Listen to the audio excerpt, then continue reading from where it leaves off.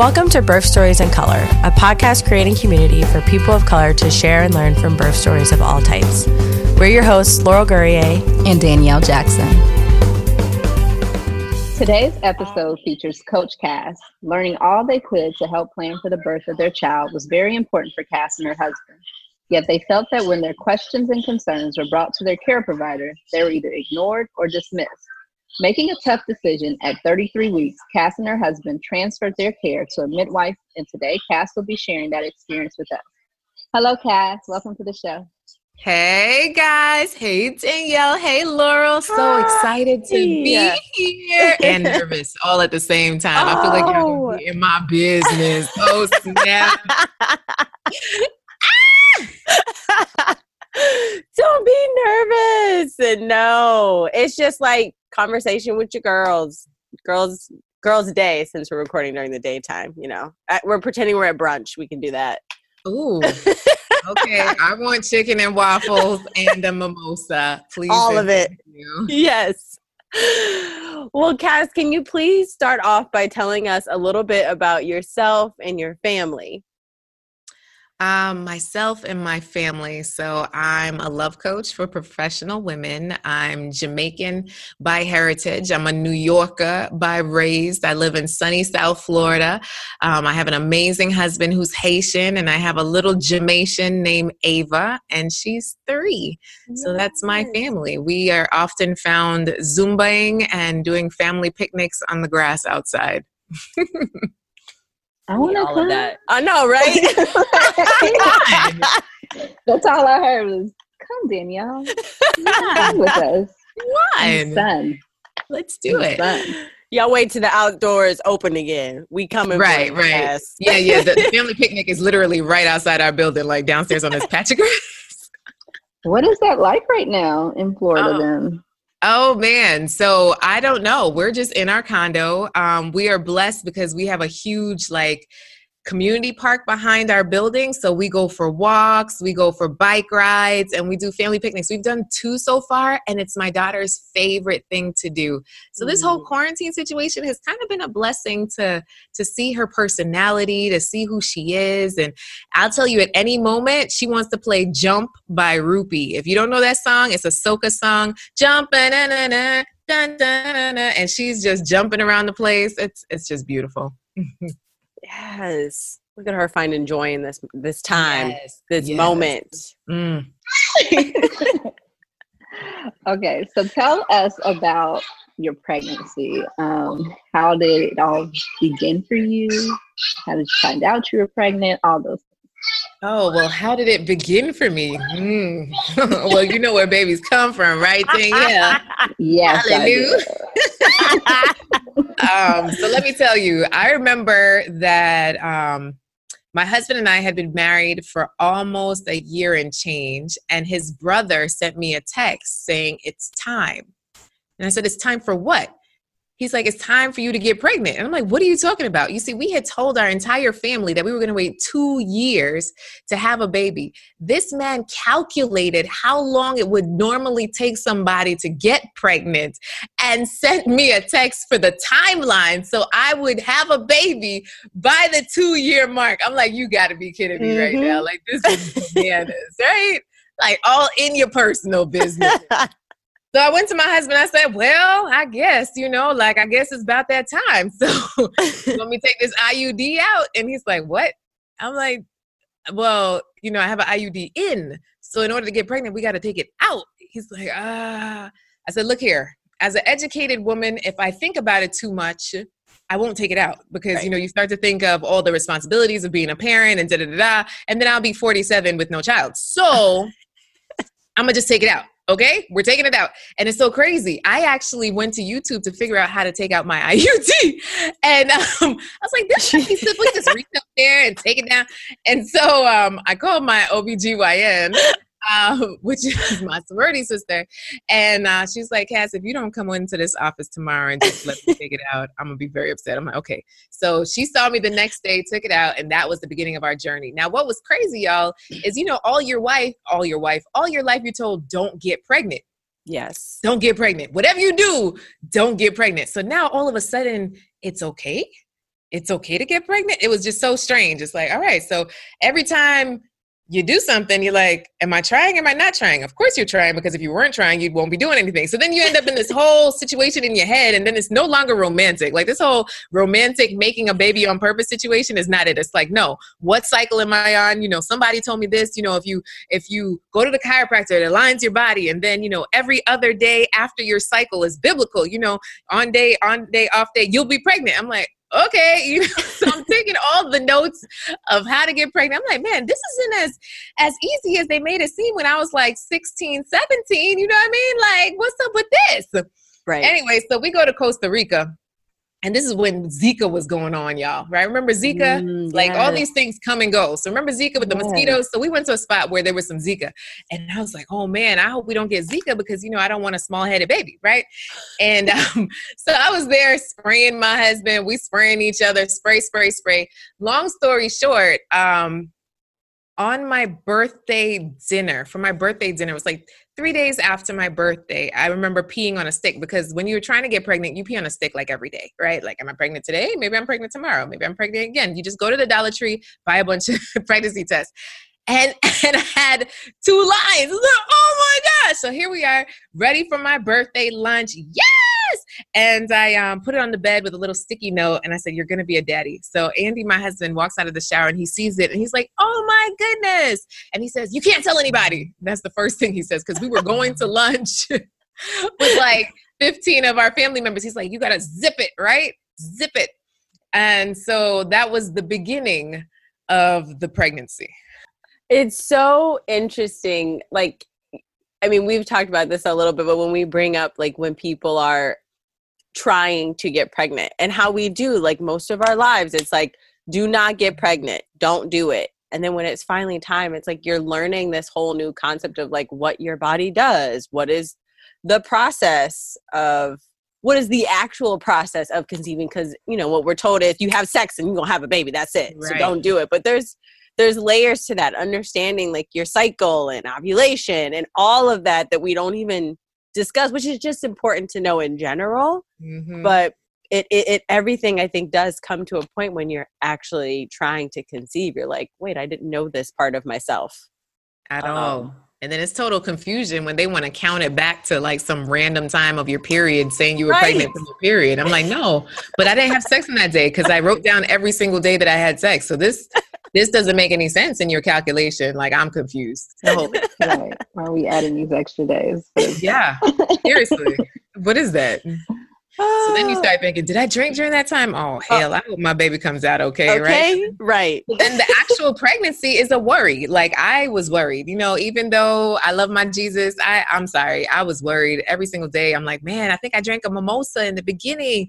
I'm not sure. We were at an all-inclusive. And if they said I was pregnant from this time, that's why we were in Costa Rica. And right? And so you're just sitting there like the next test, and you think about the next thing, and you have all these questions, the questions after questions.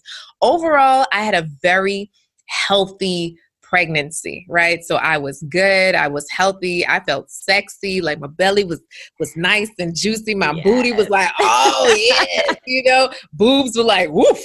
It's like, oh, I don't need to get any breast implants. This is fabulous. So all of me was feeling fabulous. I did a box subscription with Le Tote, and they sent me clothes every month, every week, whatever, that I would have new outfits. You know, I didn't want to be that one in the same outfit for like 10 months. No. I had the different outfits feeling fabulous. Okay. You can tell me. Yeah. So thinking about like your overall pregnancy, like you said, was what were some of the things that you all were doing to prepare for your birth? And I'm, you know, thinking about you saying there were so many questions.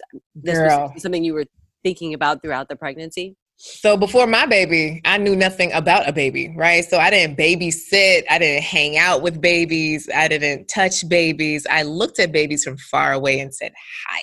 That was it. Both my husband and I were of the belief that if you touched like a newborn or something, you might break them. So we didn't mess with babies, And so I was like, okay, God is trusting us to have our own. So we need to get this together. So I dragged my husband to every single class at the hospital. I'm talking about from breastfeeding to diaper changing. There was a daddy boot camp. There was the infant CPR. There was how to feed. Like there was a class on everything. We took every single class, right? So he wanted to like shoot himself. He's like, if I take one more class, I'm gonna die. So I just remember in the process, as soon as people see that you're pregnant, these are the things that would upset me the most. And it made me buy the website, what the stupid ish that people say to pregnant women, right? So it's like, I didn't do anything with it, but it's just like, this is just some stupid stuff that people say to pregnant women. It's like, oh, you're pregnant? Let me tell you this horrible story of what happened to my sister's cousin's best friend's puppy, and I'm like, why would you say this when I'm already nervous and I just don't know what's going to happen, right? So you got to tell me this. And then they would try to touch you. Like never would you ever reach for my vagina, right, on a regular day. But suddenly when there's a child somewhere close to it, you're rubbing all on my belly. Like this is bananas. So these are the things that would just irk me to another level, y'all. Another level. I'm like, what is wrong with people? Seriously. Yes. And then they like bring up, when's the next kid? I'm like, the first one's still in here. Right. And then I remember towards the end of my pregnancy, so many people be like, oh, get a bucket. She's about to pop any day, any moment. I'm like, get a bucket? Why would you say that? Because I would be speaking on stages from Vegas to wherever, so wherever I would go, people would say stuff like that. I'm like, that is my worst nightmare, to catch my baby in a bucket. Like, don't get me started, y'all. So yeah, in terms of the preparation, it was definitely a mindset situation. But I remember going to my OBGYN, but actually to her superior, because sometimes she'd be in labor and delivery. So I would see the person that oversaw the office, right? And I would go and ask this lady questions and she just wouldn't answer them. You go to OB and you expect them to answer and be with you. It's like, no, whip and boom, you're good. And it's like, wait, but I have a question about this. Well, what about my birth plan? And I would be told, oh, your birth plan, that never works out. Oh, your birth plan, well, when we get closer. I'm like, but what if we don't get closer? Right? Like, what if I go into labor tomorrow? She's like, well, the birth plan's out the window anyway. She's like, more than likely you'll be induced. I was like, induced? Why would I be induced when I want a natural situation? Well, actually, at the time, let me tell y'all, I took a childbirth class at the hospital, and then they showed me that epidural needle. And then they were talking about, it might not go. It made me think of one of my sorority sisters that told me she got the epidural and it didn't hit. And they kept pressing the button and she was like, I feel everything. And they didn't believe her. And she still got the bill for it. I was like, wait a second. So they put this huge needle that is connected to a tube that's connected to a box, and it may or may not work. In my back, I'm needle phobic. So that's when after that, I started to think about, well, maybe I could do this natural thing. If I squat, because I started to, they talked about squatting at the hospital I was at. I was like, okay. So I asked the doctor that overseed my OB, I said, look, can I squat when I deliver? She was like, squat? Like in Africa? Who's going to get under there? How do I get your baby out?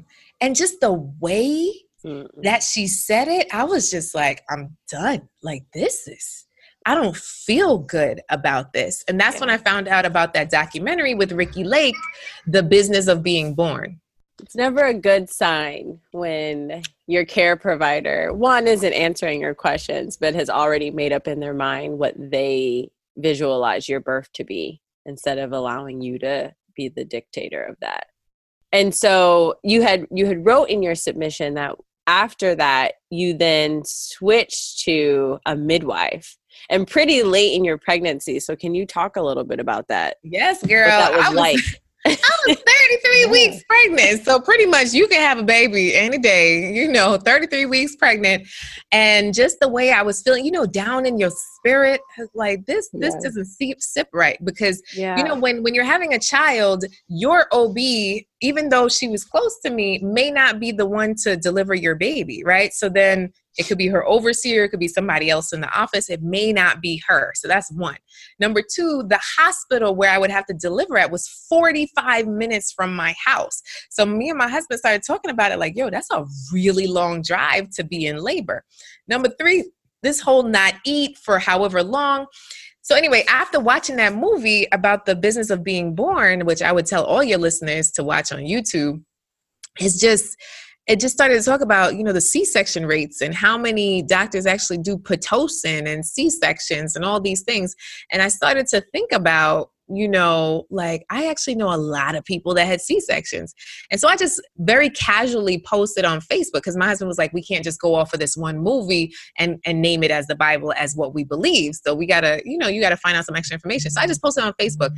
I said, look, ladies, for all of you who have had a child, how many of you had a C-section or had Pitocin?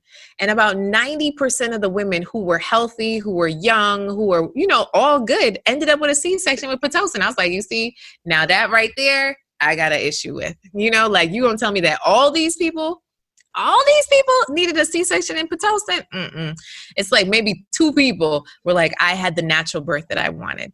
So I asked friends who had a baby at a birth center, and I asked them who their midwife was, and her name was Mimi down here in the Hollywood Birthing Center in Florida.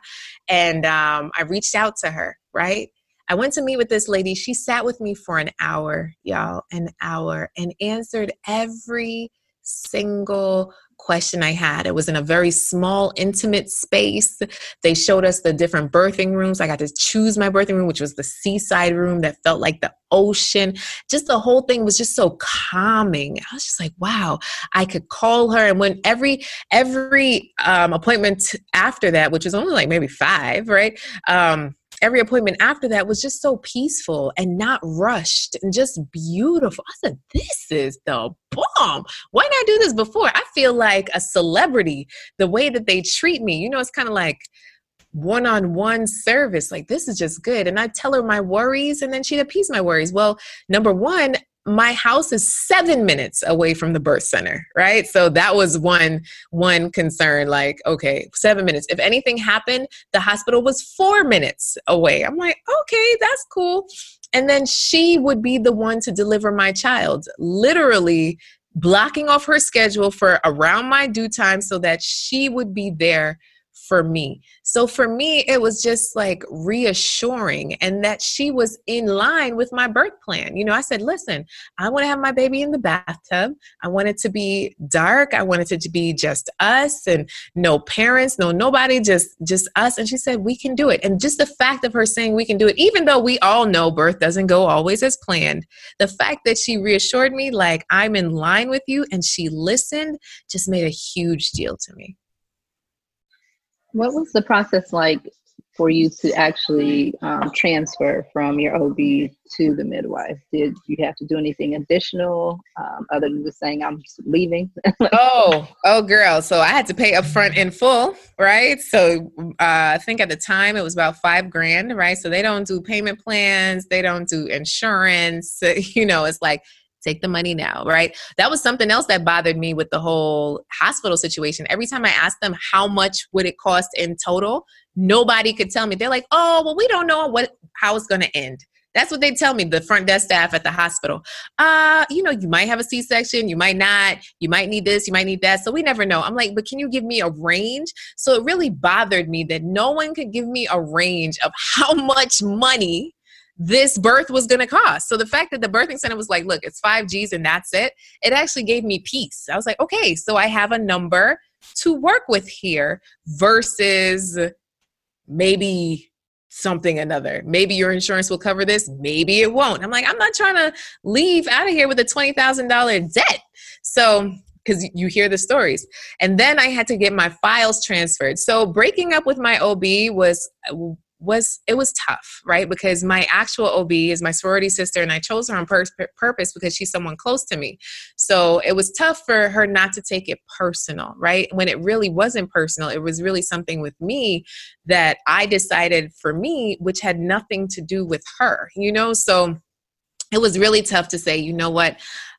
I want to go this other route. She supported me, but it definitely did impact our relationship, you know? And she even said she wanted to be there for the birth. But then my husband was just like, no, because, you know, it's two different schools of thought, you know, in terms of going to the hospital and not, and you don't want that imposing in terms of your actual birth, right? So, it was tough. And then to get the paperwork sent over. So they sent over all the pregnancy of my pregnancy. They sent over all the paperwork to the midwife. And it was just crazy to know how many times they tested me for an STD. I was just like, how many times did they test me? Like, how many tests did I have? You know, and it's just like, wow, you don't really realize the amount of testing that goes on. And part of you is like, yo, this system is crazy. You know how much billing they do for different tests that are absolutely unnecessary. So yeah, I got a whole book of tests that I normally would not see, right? Because they don't show you your file at the hospital. So it was cool to get a copy of my file and sit down with the midwife and walk through it and talk through it. That was actually a beautiful process to have someone sit with me. Yeah. That's an interesting point. I always make it a point as a doula to have my clients do that, like whether they've had a pregnancy before or if it's their first, like after you've had your pregnancy, to actually get your medical record and see what was said of you, right? And what was done to you, because it's important to pull the whole picture together and to really see, well, what happened here? You know, and that's whether it's positive or a negative experience, right? You should know. You should know the story, especially as told by your provider.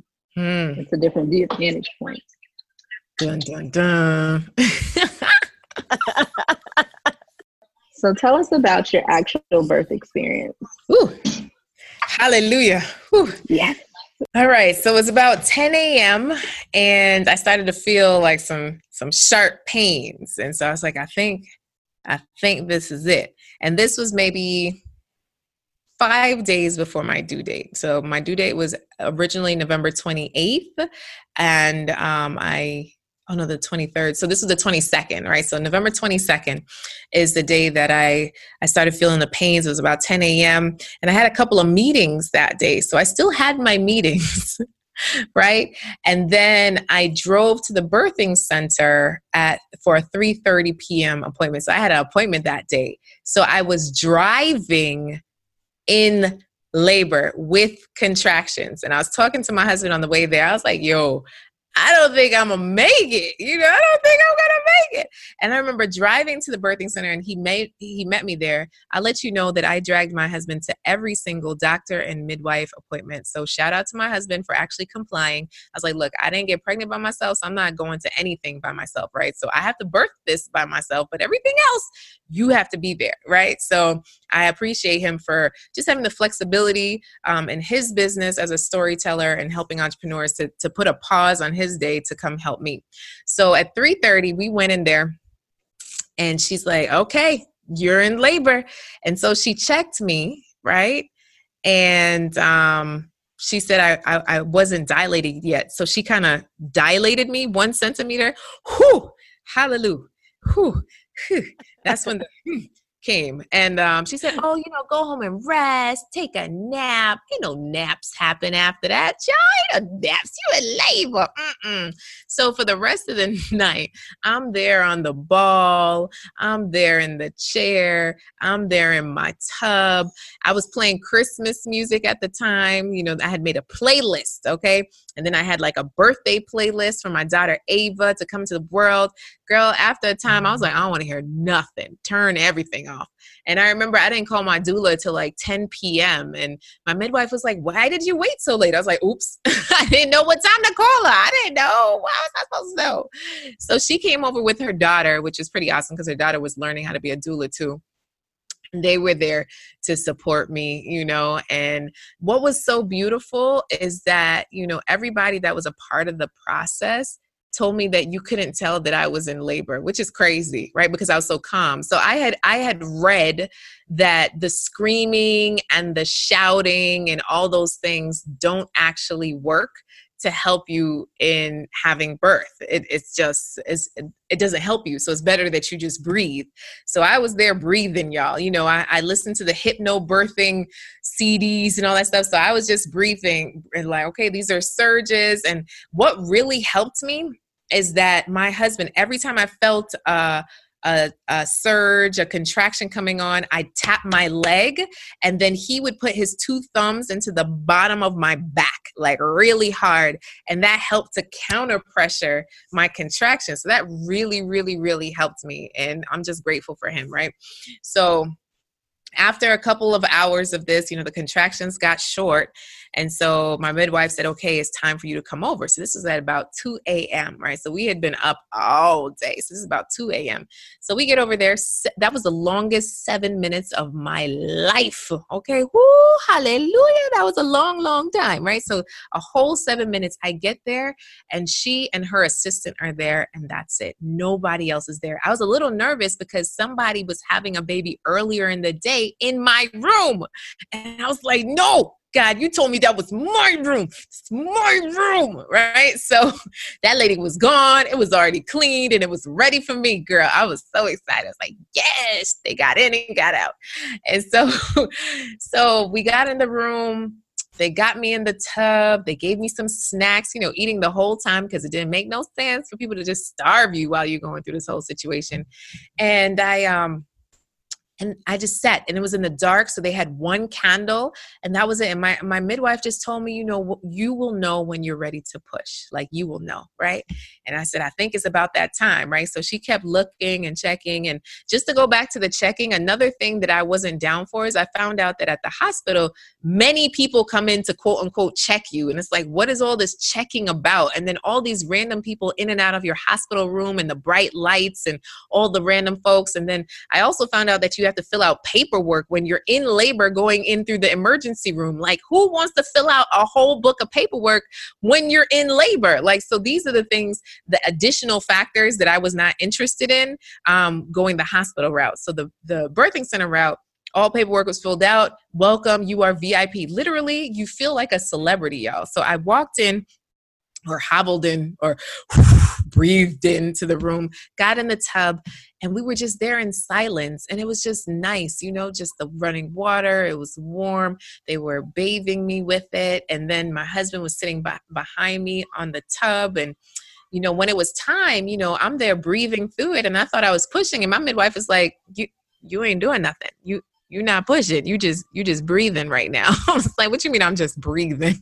I'm pushing, girl. She's like, no, you got to do like you're taking a dump. I was like, oh, you didn't say that. Okay. I thought that when you hold your breath, your baby can't breathe. So I didn't want to stop breathing, and then my baby can't breathe, right? So, Yes. so I'm like, all right. And then, you know, literally in 3 pushes, she was out. In 3 pushes.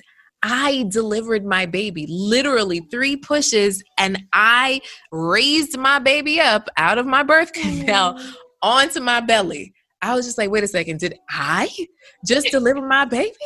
Like, wait a second, like, you ain't, like, I just delivered my own baby. Like, what? Now, when you hear about that, and like, oh my gosh, that was so crazy. I delivered my own baby.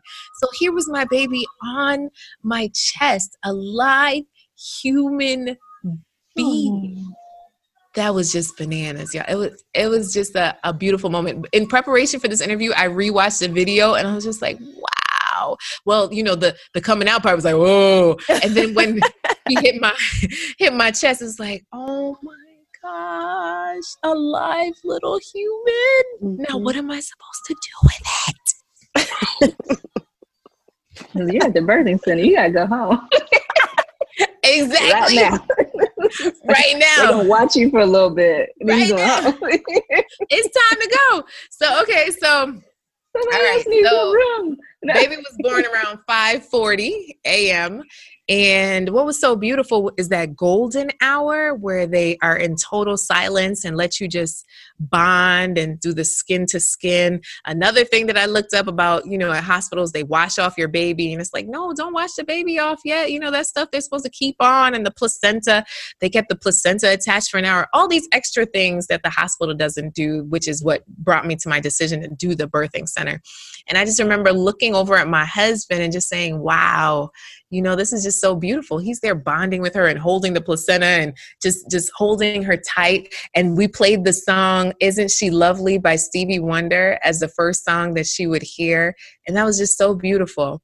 What wasn't beautiful is that then my midwife told me, like, okay, it's time to stitch you up. And I'm like, huh? What you talking about?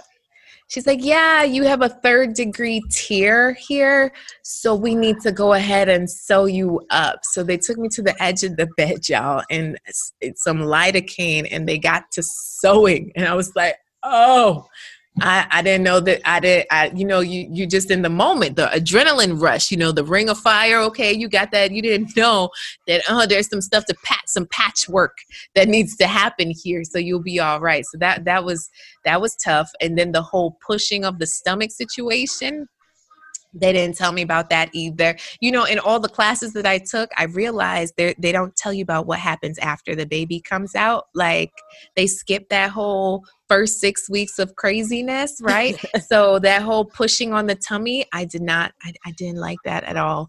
And then my first meal was a turkey sandwich from Subway. Now, thankfully that turkey sandwich was right next to the birthing center, but I didn't eat turkey sandwiches for my entire pregnancy. So that was my mandate to my husband, that he needed to go over to Subway and get me my turkey sandwich. I ate that thing like it was steak and lobster, y'all. It's so funny you say that. I used to love Subway for my daughter's birth.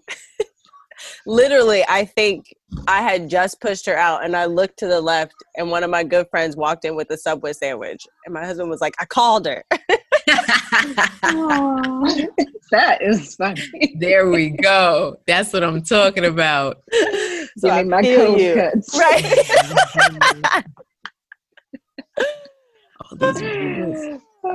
Moms are always like, oh, I want sushi. I want my cold cuts. I want all the stuff I couldn't have.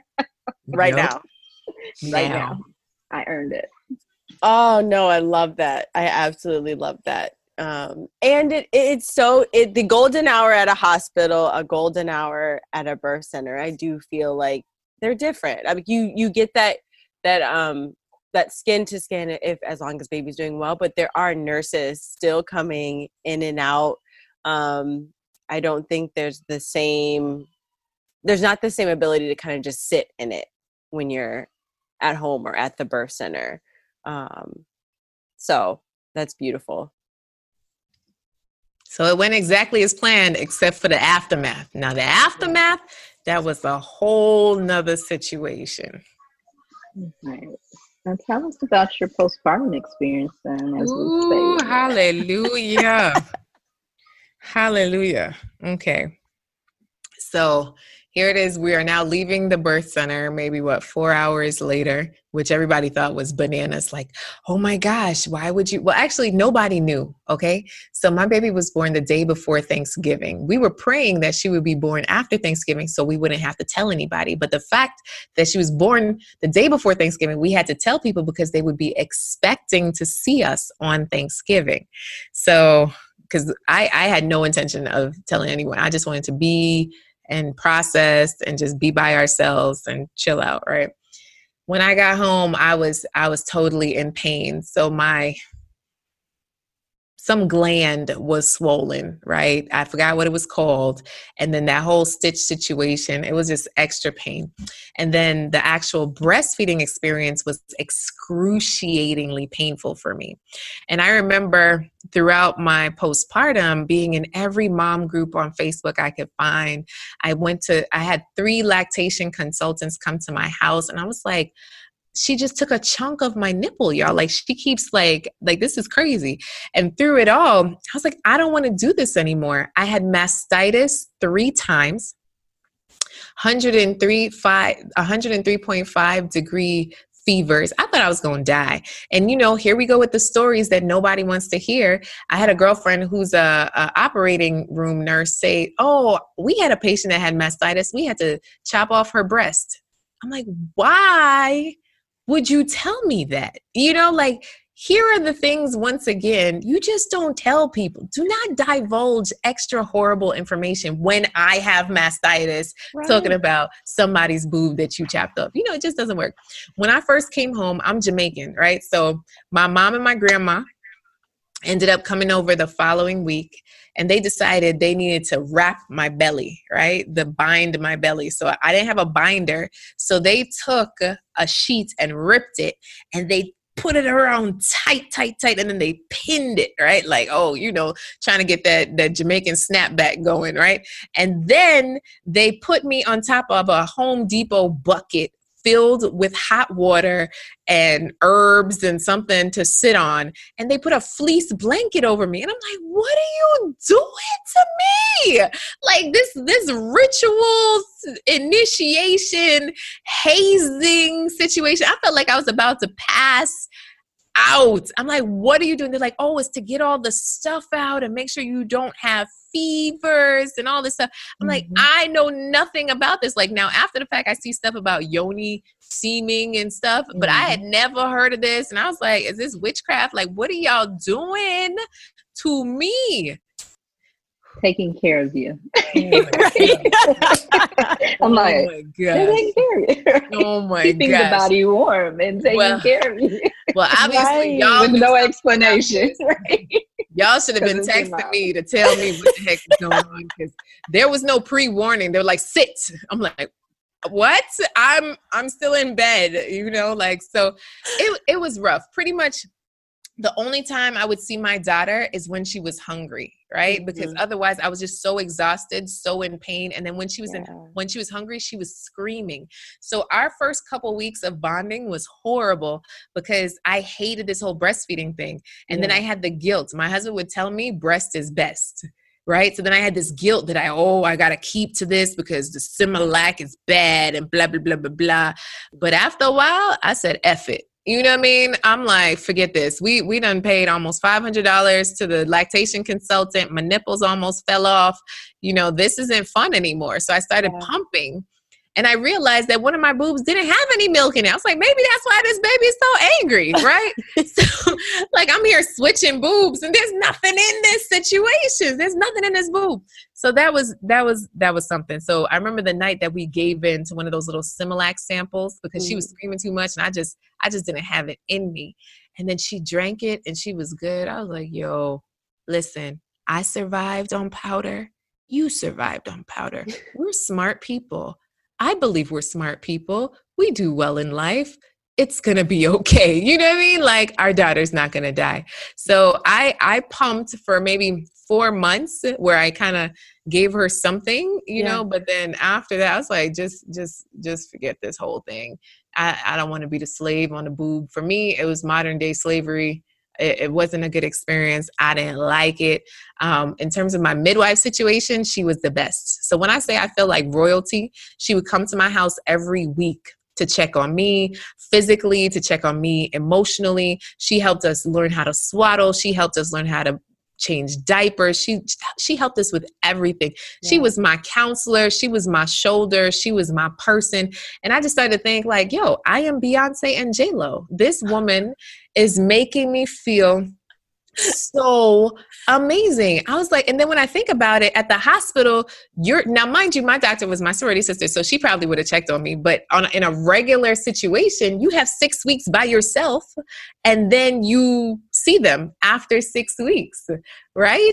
Like, so many things happen in the first 6 weeks after birth. And I'm like, that's just not enough support. So between, yes, my doula and my midwife, I was just in heaven. And then also having an amazing husband. I'll let you know that he changed 150 diapers before I changed the first diaper. 150 diapers before I changed the first diaper. Yeah. I was whatless. I was of no help whatsoever. You did your part. mean, you did birth a whole human. It's fine. A whole human. It's fine. A whole human. You can never do a diaper change and we'd still not be even. I love y'all. Yes.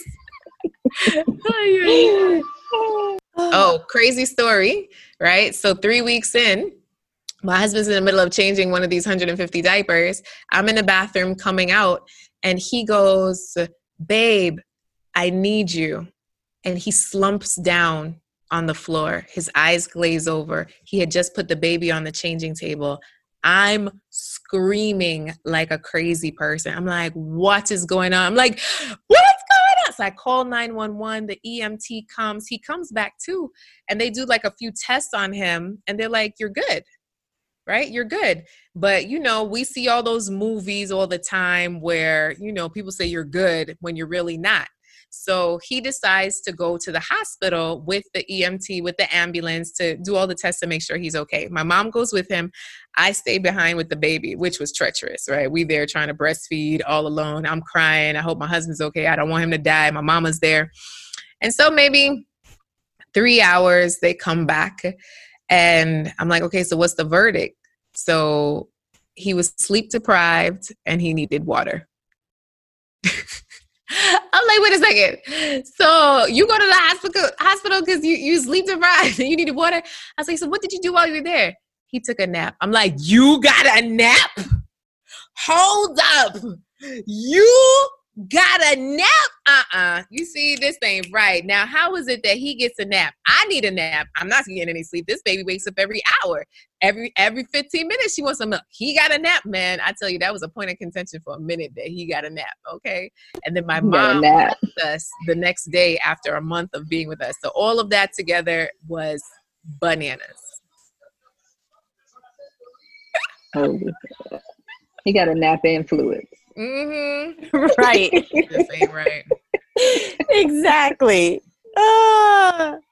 I did want to go back, I think, when you were saying, deciding about like your nursing journey, where you were going to go. And I do think we put a lot of pressure on our parents that it has to be a certain way. And I think sometimes we do leave out the sanity piece. Like, we don't talk enough about the journey of breastfeeding and how it's its own journey. I think getting, for some people, it just baby latches on and you're good to go. And for a majority of us, I think it does take a little bit to kind of get into the groove of what that feels like, regulating your the amount of milk that you're producing, and also within that, like, healing.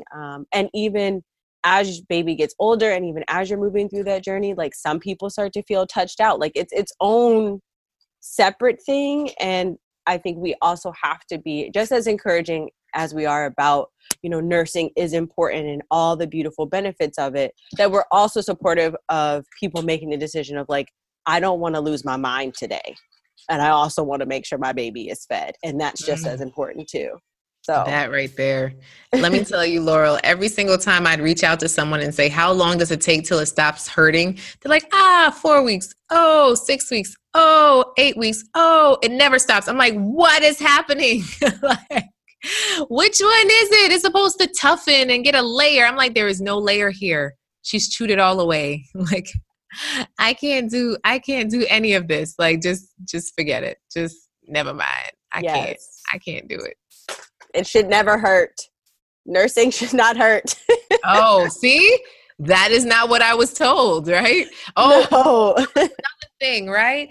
So then they were trying to say my baby had a tongue tie, right? So this is the most popular thing, it turns out nowadays, to say your baby has a tongue tie. So they sent me, the lactation consultant sent me to this, whatever, not a dentist, but, the special dentist. And he's like, oh yeah, definitely a little bit of a tongue tie, blah, blah, blah, blah, blah. I'm like, oh, really? How much is it to fix a tongue tie? Oh, like $1,600 on the spot. We could do it 10 seconds. You're good. I'm like, really?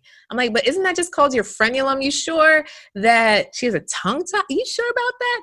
And so we got a second opinion, and the other person's like, a little bit of a tongue tie. So when they left, there was this beautiful black lady in the office, and I said, now look, you tell me the truth. Okay. what's going on here? She was like, girl, your baby just fine. Right. So, what's so crazy is that I was over obsessed about this whole tongue tie thing, but then they say, so this will help you to breastfeed better. I was like, wait, this is just to help me breastfeed better? I'm like, I don't need to breastfeed, just forget it, right? Like, if I'm paid $1,600 just to breastfeed and my baby doesn't really need it, like, never mind.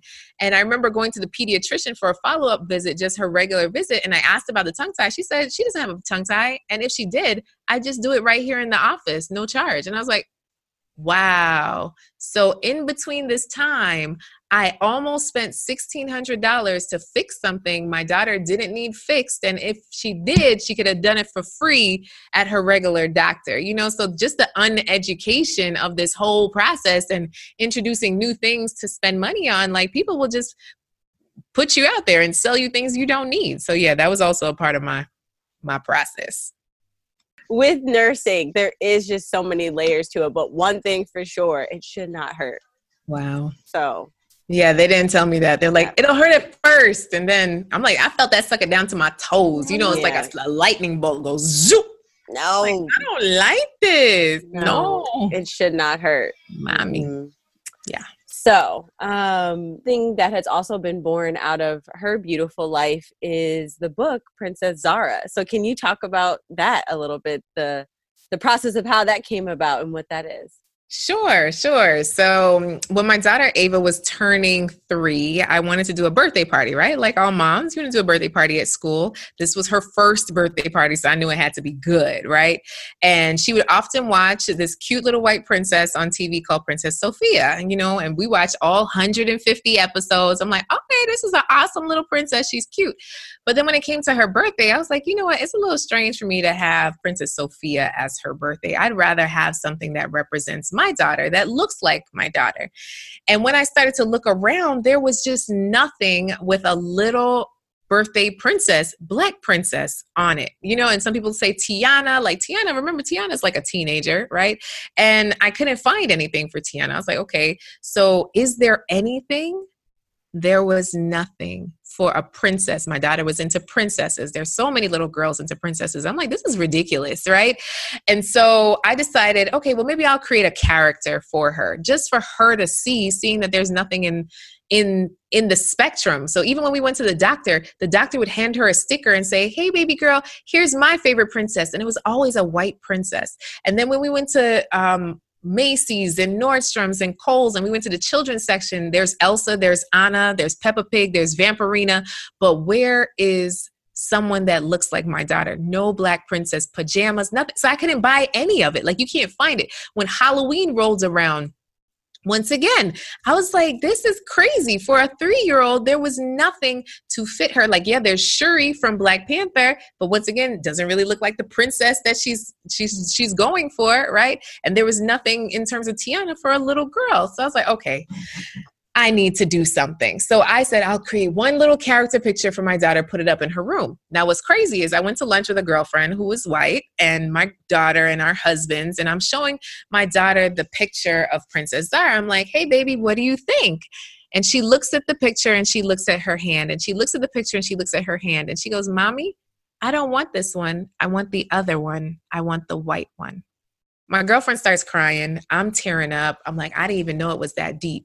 So now when you start to think about that Black doll versus white doll situation from back in the day, when all the kids chose the white doll as prettier, smarter, better, I don't think it was because their parents necessarily said it, because I've never said that. I have friends from the United Nations, I really think it's because it's not represented in our mainstream media and it's not cool, right? So every little girl isn't trying to be blank. But every little girl wants to be Elsa and Anna, right? Everybody loves Frozen. So just like my little baby girl wants to put on a blonde ponytail to be like Elsa, I want all the white little girls, all the Hispanic little girls, all the Asian little girls to put on some Afro puffs and say that they're Princess Zara, right? There should be some equity in the way we represent. There should be nothing weird about it, because if it's not weird for my daughter to slap on a blonde ponytail, it's not weird for your daughter to put on an Afro puff, right? That really is what it is. So I'm seeking to create equity. So I'm on a mission, y'all. Ooh, a mission. Hallelujah. So it's starting with with the book, Princess Zara's Birthday Tradition, right?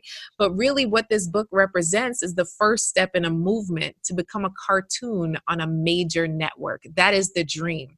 Yes. Yes, on a major network like a PBS, right? Yes. For her to be the lead and only star, of course, with her wonderful Jamaican dog, Ziggy, right? But really being able to have something that little girls can all look up to, because it's not okay for just Black girls to look up to her. I want all girls to look up to her. So she's cool. And just imagine, my daughter was 2 when she was choosing the white one. So just imagine the psyche of our children and how they see Black girls to Black women in our society. So this education starts young and it starts now. So I'm excited. We hit #1 bestseller on Amazon. Really excited about that. You know what I'm saying? Yay! Yes. So, yes. So now I've been challenged to now create birthday plates and all the things, while I seek to get picked up, like to not wait on it. So I'm working on all the things, the t-shirt line we have and all that stuff, but it really is about representation, and parents and moms and aunts and uncles and cousins and friends have been tagging us on Instagram and sending in pictures of kids that are saying, you know what? This princess is like me. This is me. And for the little boys that read it, they like the story. The story itself is about family traditions, and with everything going on in the world, research shows that families with traditions are more resilient and they bounce back faster, quicker, better. So overall, I'm just excited. Yes. I know we've had the same conversation in our house. I have a 4-year-old and very much into all the Elsas and Frozens and all of that, and trying to make sure she has things that look like her that she can be excited for. And like you said, it's not that those conversations aren't being had on a daily basis. Like, we are very much like, Black is beautiful, girl. Right. All day, every day. All day. I love your skin. Yes. I love your hair, the way it is. Right. But it's not cool and it's not represented in the same way that the Elsas and the Annas are. And so for her, it's like, well, I want to be those characters because everybody else is being those characters and they're cool. And so very excited for Princess Zara to take all the way off. Yes. And just think about it, with Princess Tiana, she was a frog for the majority of the movie. Like, that's so true. Like, that's bananas. So, and somebody actually wrote an article recently. It's the majority of the characters of color were animals for the majority of their movies. I didn't even realize that, but now looking across the landscape, I'm like, you are so right. So all of that is just all jacked up, hence me wanting to be a PBS cartoon. Okay. Well, we are sending forth for that to happen. Yes.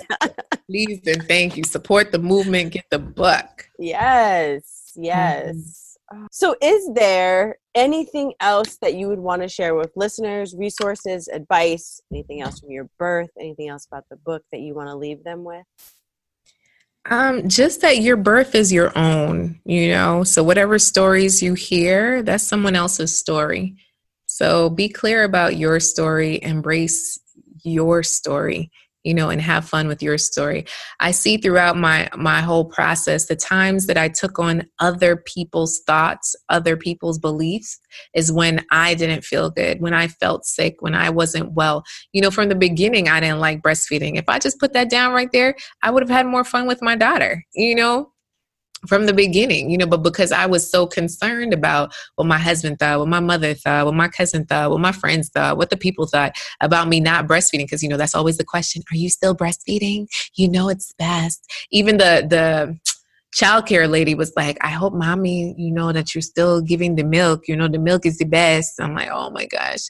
So just being able to be in tune with what you need and standing up for yourself is really where it's at, and in terms of resources, if you're considering a midwife, ask for referrals, ask around. If you're considering a doula, ask for referrals, pretty much it's a referral based business. So definitely look into it. Watch The Business of Being Born. No, I'm not getting paid for promoting that. It's just a really good conversation piece with your significant other about the entire process, and have them watch it with you, because then it's hard for you to convince after the fact. So it's just better that you go through the process together. And if you do have someone to go through the process with, commit to the process together versus doing it alone.